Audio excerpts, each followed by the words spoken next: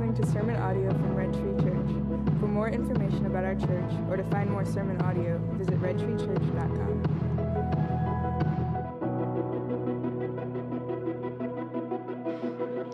All right, guys, we're going to be in the book of Colossians today. If you want to snag a Bible and open up to the beginning of Colossians, if you don't have a Bible with you today, we have house Bibles on the end of each row. I want you to know we super care about access to God's Word. So if you're here today and you don't have a Bible, you are welcome just to snag one of those or talk to one of our pastors and we'll get you one that's a little nicer. But so we have a cool task in front of us today. We are starting to walk through the book of Colossians. We've been kind of hyping this up for a little while. So if you've been with us over the last year or two, at the beginning of this year, we gave you guys as a gift these Colossians journals and asked you guys to go through them in your personal devotion and in your discipleship groups and in your GCs so that we could jump into this text together this fall. And we're here. And I've never been more intimidated to preach a book of the Bible because I know all of you are like, know what's up. Some of you have been like, I listened to the whole books preached at other churches that are better than Red Tree, so I'm ready for your subpar sermons. And if that's you, I'm sorry. You did that to yourself. Anyway, so we're jumping into Colossians today, and my task today is going to be a little different for us. I'm going to introduce us to the book, and I'm going to lay some interpretive and contextual groundwork for us and kind of give us an overview of the whole text. And then next week, we'll jump into more what you're used to of kind of picking through passages verse by verse. So I'm just going to go ahead and tell you guys, like, some of today is going to be a little more teachy, a little more heady than maybe we're used to in this context. And so if that's not your jam, I'm sorry. But I think you should stick with us. I think this will prove to be fruitful for you. So we're going to open up the text. We're starting in Colossians Chapter 1, and the first verse of the first chapter of the letter to the Colossians tells us this. Paul, an apostle of Christ Jesus, by the will of God, and Timothy, our brother, to the saints and faithful brothers in Christ at Colossae, grace to you and peace from God our Father. And this is the word of the Lord. And you're like, how are you going to preach that text? I'm not. That's the introduction. That's the opening. What we have before us is a letter written by Paul to the church at Colossae. And so what I would like to do is give us just some framework for how to understand this in its historical and in its literary context. And then I'm going to give us an overview of the whole book, talk about kind of the main themes and the main thrust, because you guys know when we get into the weeds of going verse by verse, like, it's easy sometimes to miss those overarching kind of brushstrokes of the book. So I'm going to give you that today, the overall message of the book, and I think it'll be really good for our souls, and we'll end our time with some prayer and communion. Sound like a plan? Cool. So the first thing we have to know is that this book was written by the Apostle Paul to a church in a city called Colossae. Now, if you don't know who Paul is, I've got a picture of him here. This is from Rembrandt. That's not a photo, by the way. I show you guys Rembrandt paintings a lot just because I love Rembrandt. I think he's amazing. He's one of the most prolific Christian artists of all time. This dude painted basically every important scene in the scripture, some of them more than once. And so this is his later portrait of Paul. It's supposed to represent Paul in his Roman house imprisonment, which is when most theologians believe that some of Paul's prison epistles were written. So this is old man Paul under house arrest.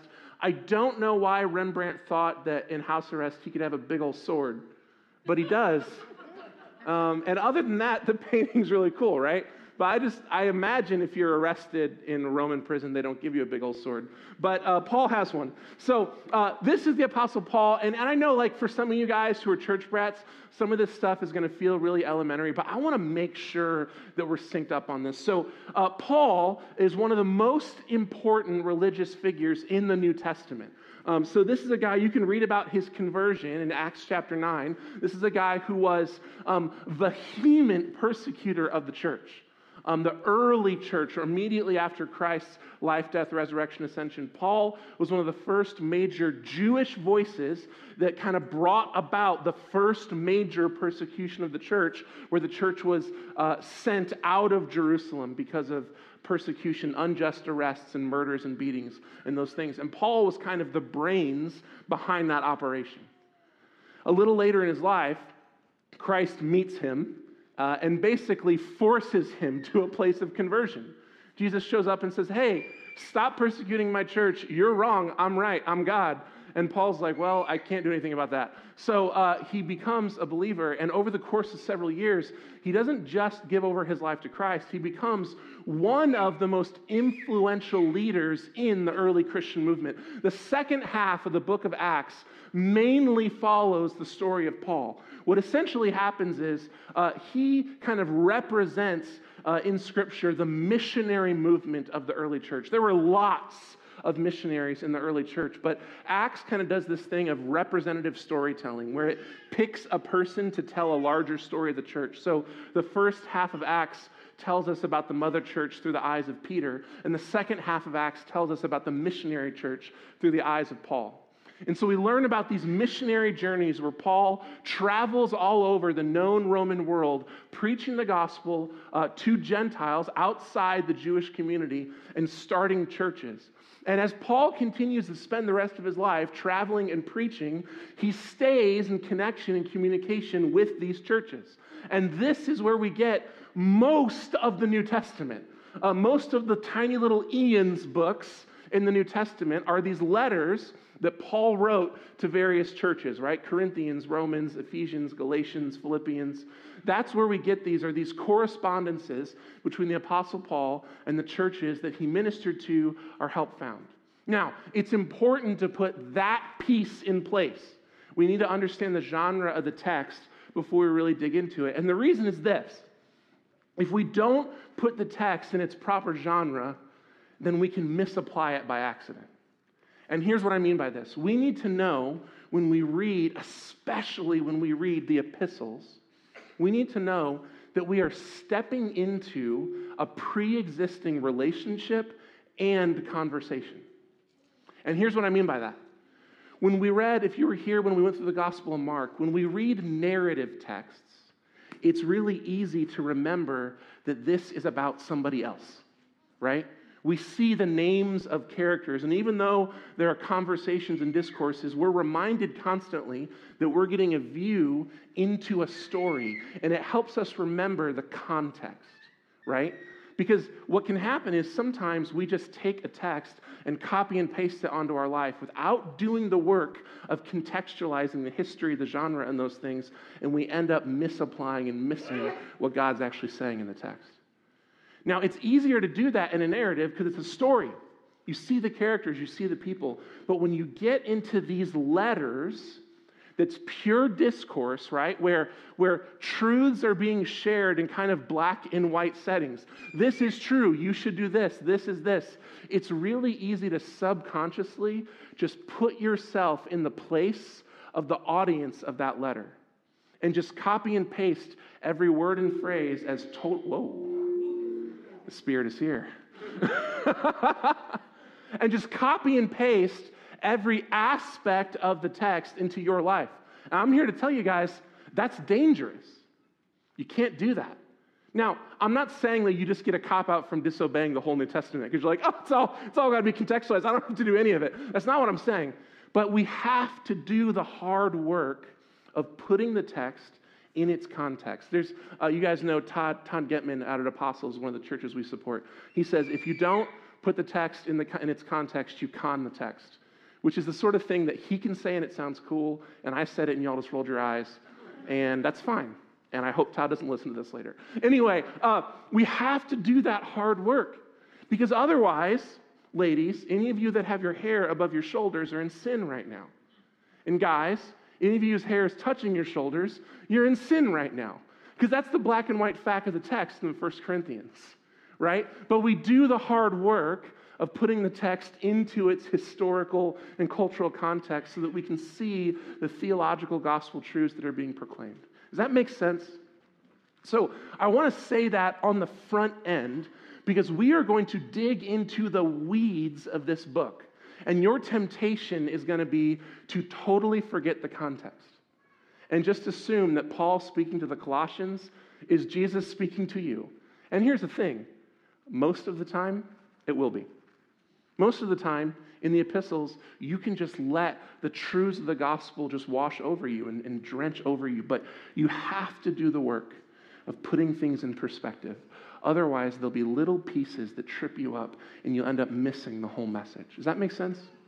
So, Paul is writing a letter to the church at Colossae. I've got this quote from Douglas Moo that I want to put up here because I think this is good. He says, our concern will be to discern what the portion of God's word has to say to Christians today. But this goal can be obtained only as we carefully and patiently describe what this letter would have meant in its first century context.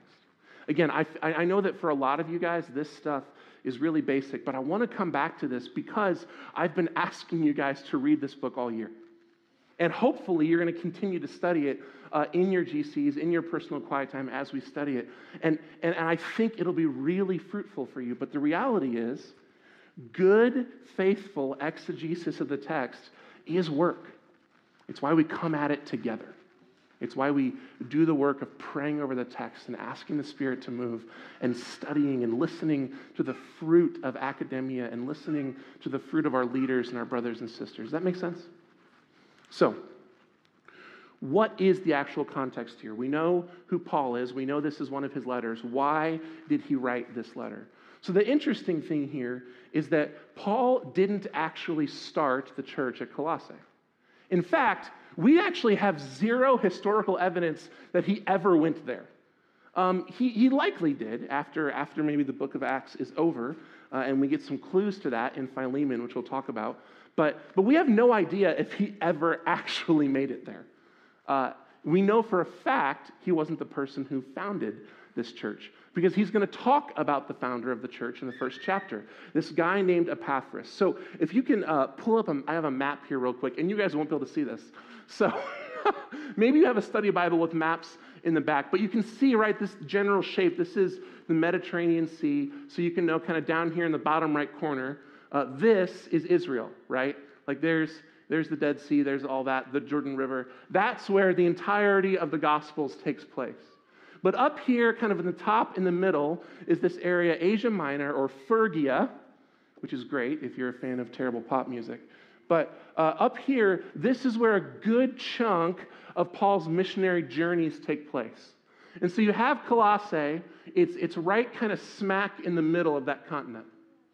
And up to the left of it there on the coast is the city of Ephesus. You'll note that one because Paul actually helped start that church and stayed there several years. And that's where we get the letter to the church, to the Ephesians. But Colossae is kind of right in the middle there. And we get to engage Colossae at a really interesting point in their history. And it's basically this. By the time Paul writes this letter, Colossae is an incredibly unimportant, unassuming city. In fact, J.B. Lightfoot is one of the most famous, prolific North American scripture commenters, and he says, Colossae was the least important city to which any epistle of St. Paul was ever addressed, which is pretty brutal on Lightfoot's part, but it's true. So Colossae was this Roman city that was founded well before the time of Jesus, and by the time of the book of Acts, it was a really, really prominent city. It sat at an intersection of two major highways that connected the kingdoms kind of north of Israel to the Roman world. And so it blew up into a massive metropolitan city with really diverse ethnic backgrounds and really diverse culture. It was great. It had a thriving tactile industry. In fact, you can read in Roman history about Colossian wool and Colossian dye. This was a community that had an impact on the Roman world until the city of Laodicea was founded. And Rome said, Laodicea is actually a little more important to us strategically.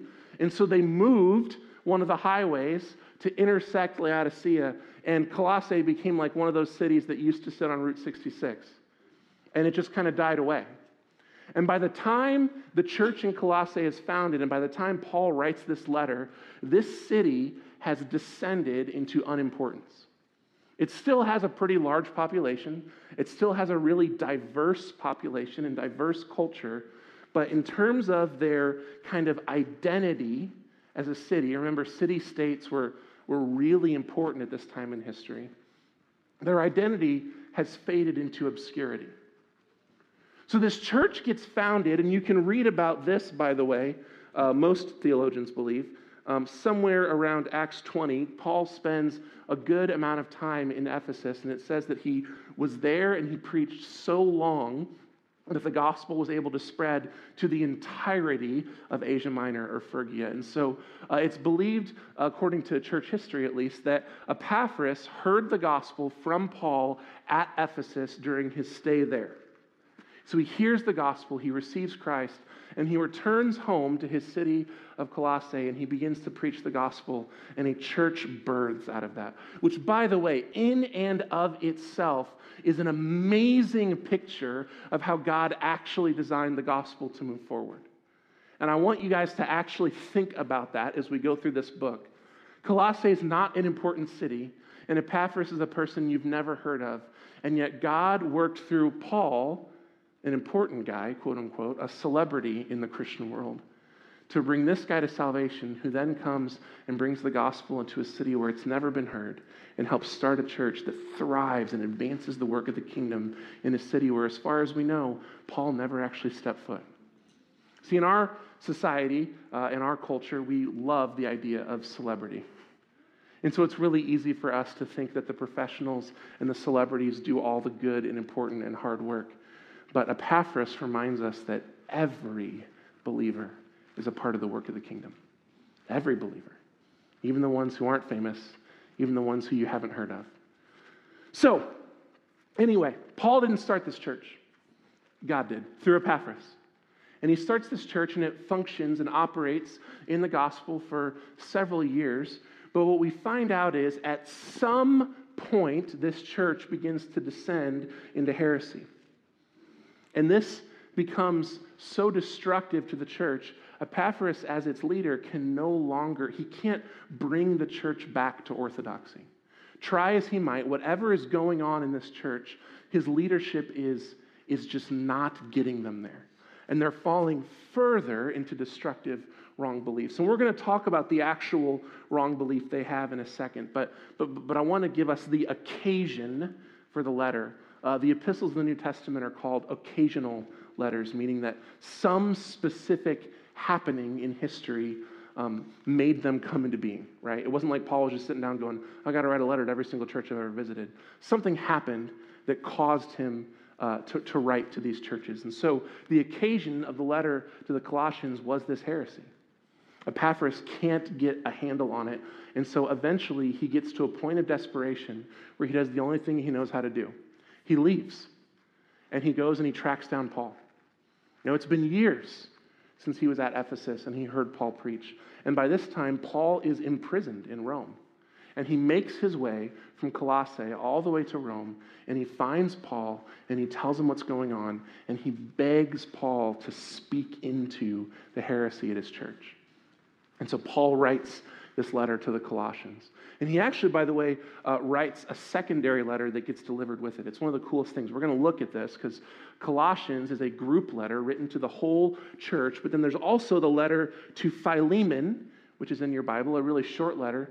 Philemon was a member of the church at Colossae, and Paul wrote a specific personal instruction to him also, and we'll get to that. But at Epaphras' kind of request, Paul writes these letters to the church and sends them back doesn't actually send them back with Epaphras, sends them back with some of his own disciples to put just a little more weightiness and authority to this work. This would be the equivalent of if you guys were just falling into heresy and all your elders were yelling at you till we're blue in the face. None of you cared. And so one of us just like drove up and found John Piper. And we're like, come on, dude, please rebuke this church for us. We can't do it. And so Paul does. And we're grateful that he does because the letter at Colossians is really, really important. Essentially what's happening here is that Epaphras is pulling out the big guns, right?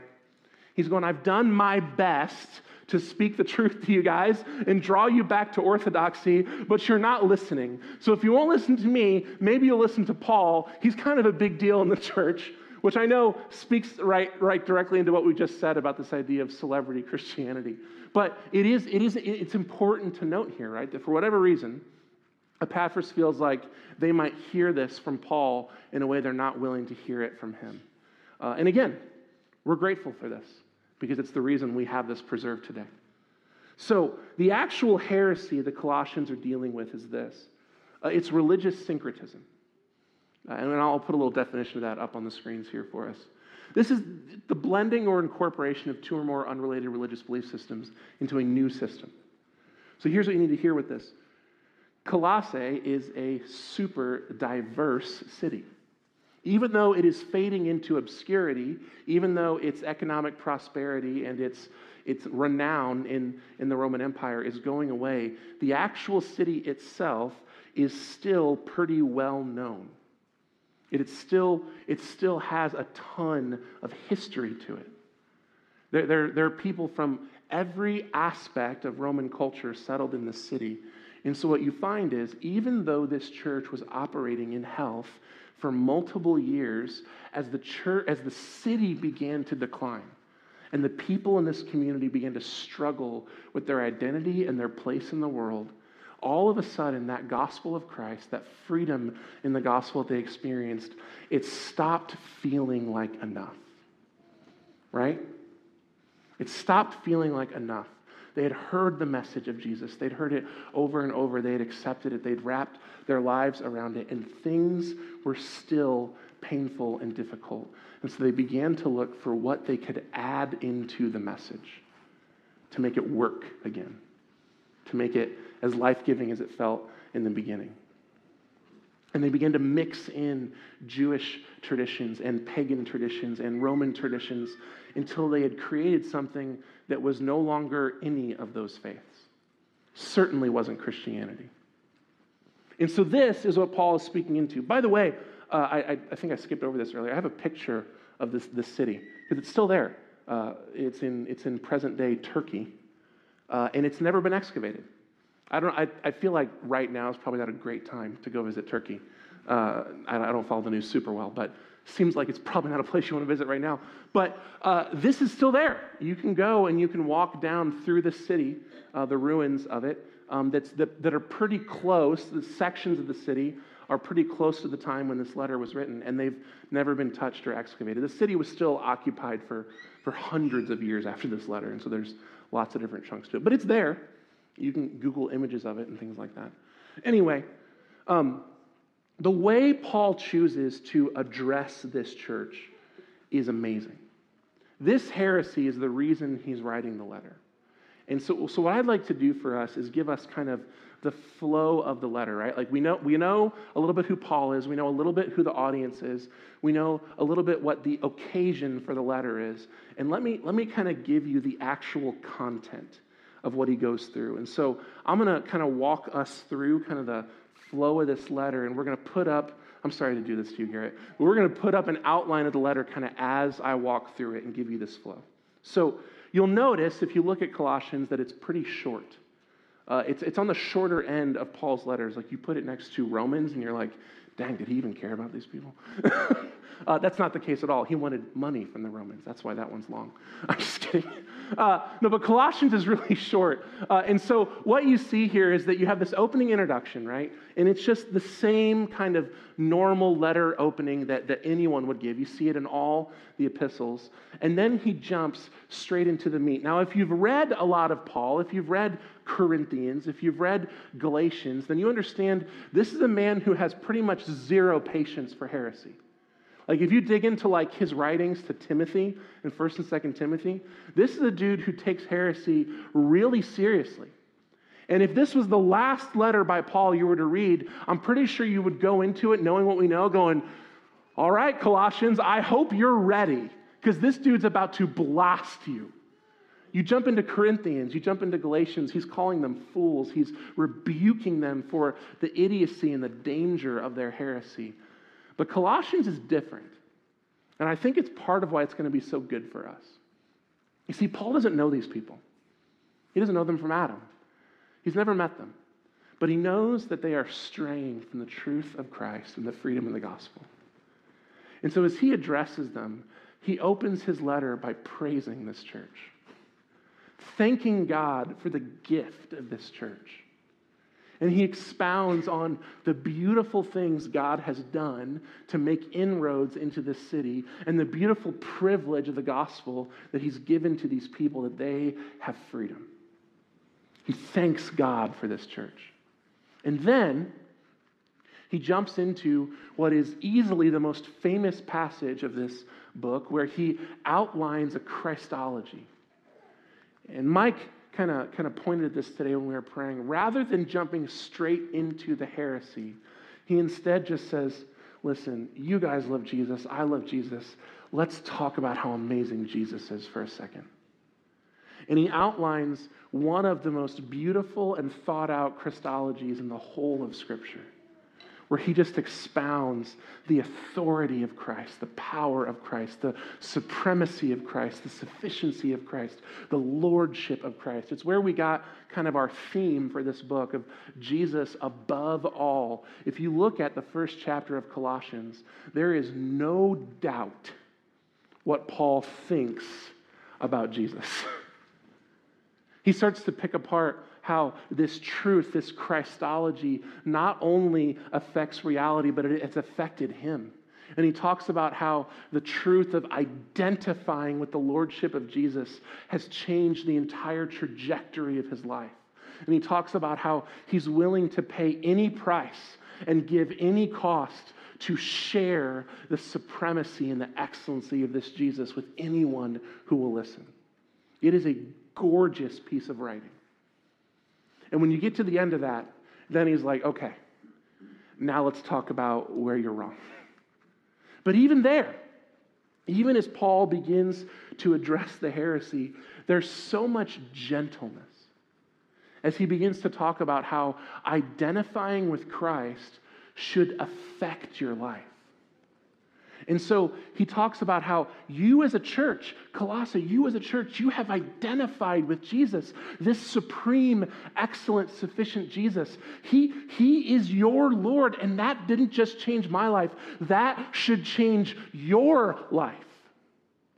And he begins to talk about how the church should live that out and participate in the same work that he's participating in. And he picks apart these empty philosophies and false teachings that take away from Jesus and Jesus alone. He says, all this stuff you're going to, these are just distractions from the actual truth, the actual thing that gives life. It's about Christ, not a philosophy, not a religious tradition, not a ritual, not an incantation. It's about Jesus and him alone. His person, his work is complete on your behalf. And then he starts to pick into how that identifying with Christ should affect the way the church engages the world. And he starts to talk about how identifying with this Jesus doesn't just help you to participate in the mission of Christ, but it actually should change the way you live. It should affect your ethics. It should affect your morality. It should affect your actions, your decisions, your planning, your bank account. And then he starts to pick into the church's relationship with all different people. And he says, if you identify with this Jesus, it shouldn't just put you in the middle of his mission, and it shouldn't just change the way you choose to live. It should change every one of your relationships. The way you engage your spouse, the way you engage your children, the way you engage your friends, your coworkers, your neighbors, the lost people of the world. Every relationship you have should be different because you have identified with this Lord Jesus. And then he ends out the letter by getting just really practical. He shows us this truth that the gospel always has flesh and bones. It's always about real people doing real things. And he starts to pick apart some of these personal instructions and requests and things he wants to see this church do. And you even see that continued, and we're going to talk about at the end of this, we'll go through the letter of Philemon together, and you see this really specific personal instruction to one member of the church that's still related back to this idea that if Christ is your Lord, if he is truly sufficient, then you will look different, and I know you'll do this thing I'm asking you to do. And that's it. It's a powerful letter with a totally beautifully unified vision from beginning to end. Paul essentially says, listen, church, it's a miracle that you even exist. God made you. And let me tell you about the God that made your church. He is sufficient and above all. He is Lord of everything. If Jesus is who he says he is, it will change everything for you. The stuff you're doing, that's noise. That's distraction. Get that out of your life. Get away from that stuff because all you need is Jesus. And he will change everything for you. He will change the trajectory of your life. He will change your relationship to the world around you. He will change your ethics, your morality, your planning. He'll change your relationships to your family, your friends, your neighbors. I want to see you live this out, church. Please do this, like live out this faith. Show the sufficiency of Christ by your actions and by your life. The end. See you later. What a good letter. What a good book. I think it'll be good for us. I was thinking about this book and thinking about what we need to do with it. And I was reminded of this truth that is really important, but often not talked about in our faith tradition. And that's this. Good orthodoxy without good orthopraxy is not sound theology. It's death.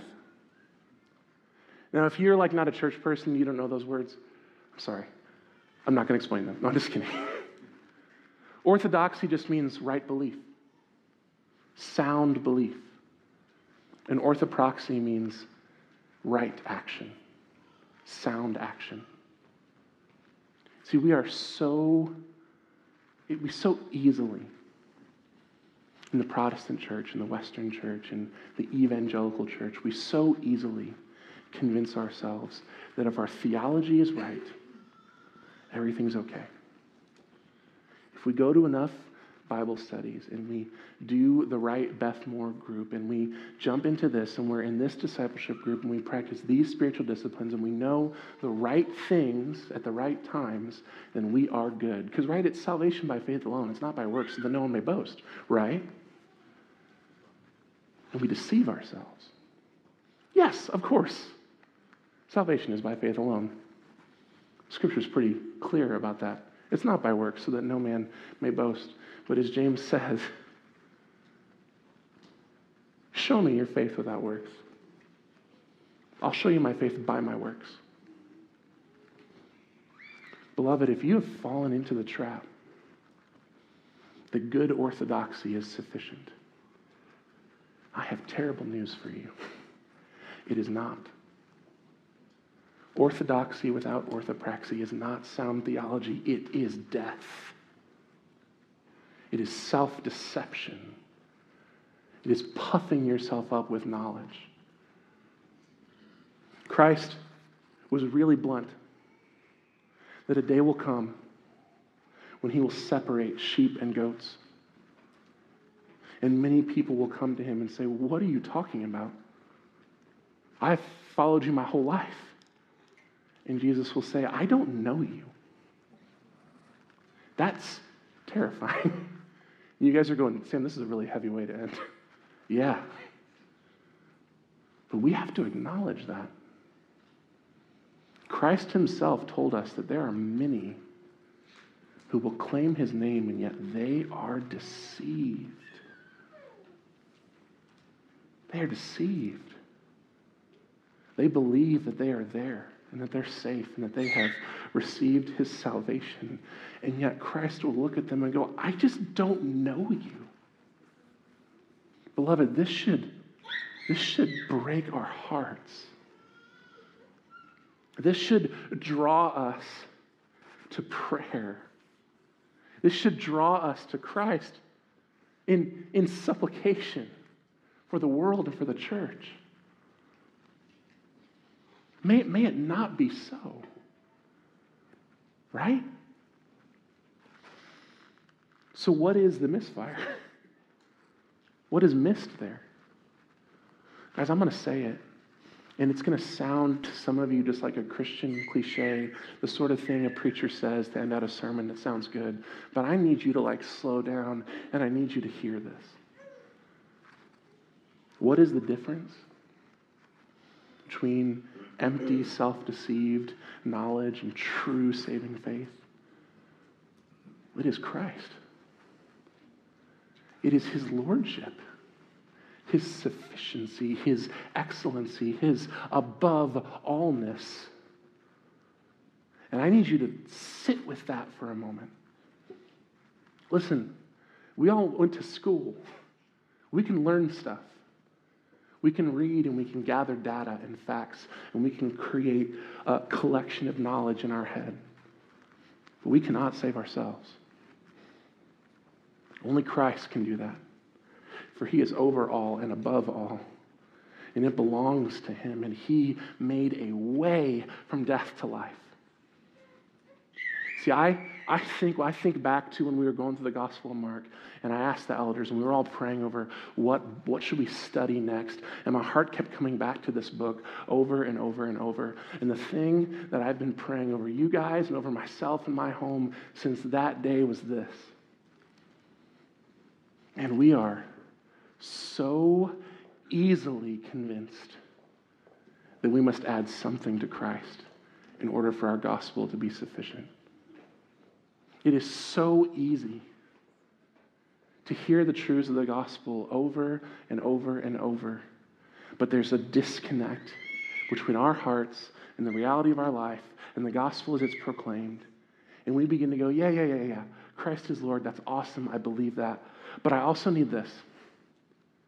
So the gospel's great. It's awesome. I know it works. But I also have this broken relationship with my family. And I really just need healthy boundaries in place to make sure that thing functions. I'm not saying you shouldn't have boundaries in healthy relationships, right? But follow me with this. We add all these things to our gospel. We say, yes, the gospel's amazing, but I also need this. I also need this. I also need this. I also need this. Beloved, I am here to tell you right now, Jesus is sufficient. He is. And if he's not, you do not believe the gospel of this Bible. I'm telling you. If you look at your life and you go, yes, amen, I love the songs, I love the church, I love the friendship and community, it's great, it's wonderful, but I also need this and this. Beloved, your gospel is not big enough for this broken and dead world. And I'm here to tell you, the real biblical gospel of the Lord Jesus Christ is big enough for you and for this broken and dead world. It is. There is no hurt you've experienced, no injustice done to you, no systematic wrong in our society that is so large and so powerful that we must add something to the sufficiency of Christ to address it. There is nothing with enough power or authority or size to be stronger than our Jesus. He is above all. He is sufficient. He is enough. He's enough. And guys, I know I'm speaking this thing that's just like, that's such good, easy church language that we can amen. But please, can we be honest to say that even as we're hearing this, there are things and lies popping up in our mind going, yeah, but what about this? Yeah, but what about this piece or this addiction or this struggle or this sorrow or this depression? Is he actually enough? Because I've heard you say that, but that is still there, and I still feel those things, and it seems like that sorrow is not going away, and that broken relationship's not going to be fixed, and this problem's not going to be solved. Beloved, yes, he is enough. He is enough. He's enough when your circumstances tell you otherwise, when your culture lies to you and tells you otherwise, when your feelings lie to you and tell you otherwise. His gospel is big enough, and he is enough for you. I promise you. I promise you. There is no depth, no sin so deep and so dark that he is not deeper still. The darkness is as light to him. There is no height, there is no structure, there is no plan so wonderful that he is not more wonderful still. Let me close our time by reading us this text from Colossians. The Son is the image of the invisible God, the firstborn over all creation. For in him all things were created, things in heaven and on earth, visible and invisible, whether thrones or powers or rulers or authorities, all things have been created through him and for him. He is before all things. In him, all things hold together. He is the head of the body, the church. He is the beginning. He is the firstborn from among the dead, so that in everything he might have supremacy. For God was pleased to have all his fullness dwell in him, and through him to reconcile to himself all things, whether things on earth or things in heaven, by making peace through his blood shed on the cross. Once you were alienated from God. You were enemies in your minds because of your evil behavior. But now he has reconciled you by Christ's physical body through the death, to present you holy in his sight, without blemish, free from accusation. If you continue in your faith, established and firm, and do not move from the hope held out in the gospel. This, beloved, is the gospel that you heard, and that has been proclaimed to every creature under heaven, of which I, Paul, have become a servant. Beloved, Jesus is enough. Our gospel is big because Jesus is bigger. Amen. I'll just end with this. It doesn't matter what you're facing. And I say that knowing full well that some of you guys are walking through hell. But here's the amazing thing. Jesus beat hell. He's bigger than that. He's stronger than that. His gospel is sufficient for that. So let's take a few minutes and let's pray. There's a couple of you here who are prayer counselors for me. Dan and Julie, if you guys want to stand up so people can see you. They're going to be around the room. Our elders are here. I just want to invite you guys to spend a few minutes engaging this truth with Jesus. Beloved, he has told you that he is big enough and he is sufficient and he is Lord. Whether you acknowledge that truth is up to you. What are the blocks in your heart between that truth? Be honest with God about that. Be honest with him. You can be angry in that prayer. God is big enough to handle it. He can hear your frustrations. He can hear the things in your life that to you seem insurmountable. He can bear your honesty. Talk to him about that. If you're in a place where you just need another human being to pray with you and to be in this experience with you and help you bring this to Christ, come to our prayer counselors, come to one of our pastors. We'd love to help you do that, but find a way for you to meet with God for just a couple minutes.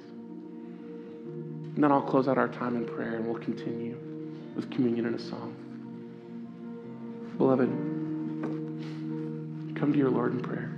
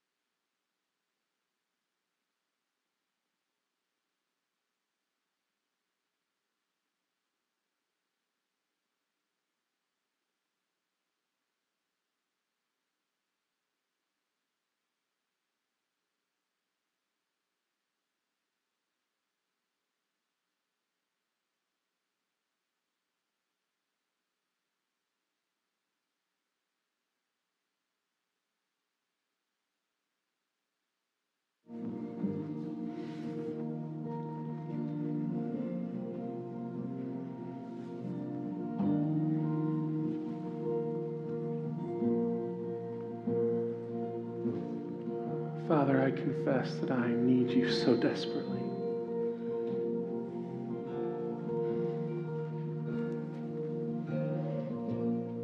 Jesus, I need you to be enough.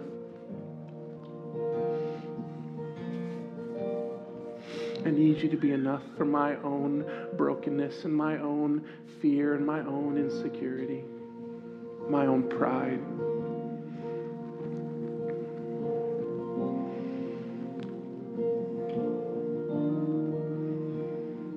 I need you to be bigger than my circumstances and bigger than this world.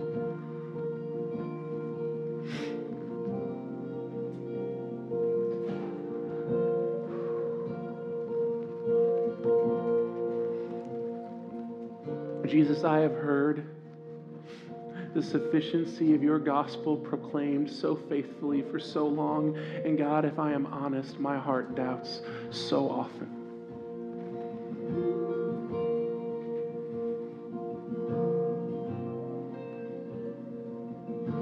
Lord, speak your truth over that lie in my heart. Proclaim your excellencies over the lies in our heart.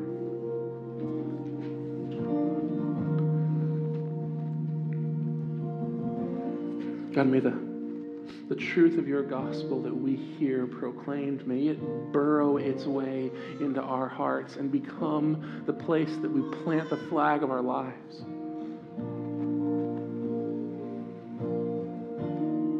May it change every facet of us. May it transform us into a different kind of people. radically different. Because the things of this world can't conquer us. God, do this work in our hearts. We cannot do it on our own. Give us faith, Spirit. We love you. We trust you with this prayer, Jesus. Amen. Thank you for listening to this sermon from Red Tree Church. Visit redtreechurch.com for more information.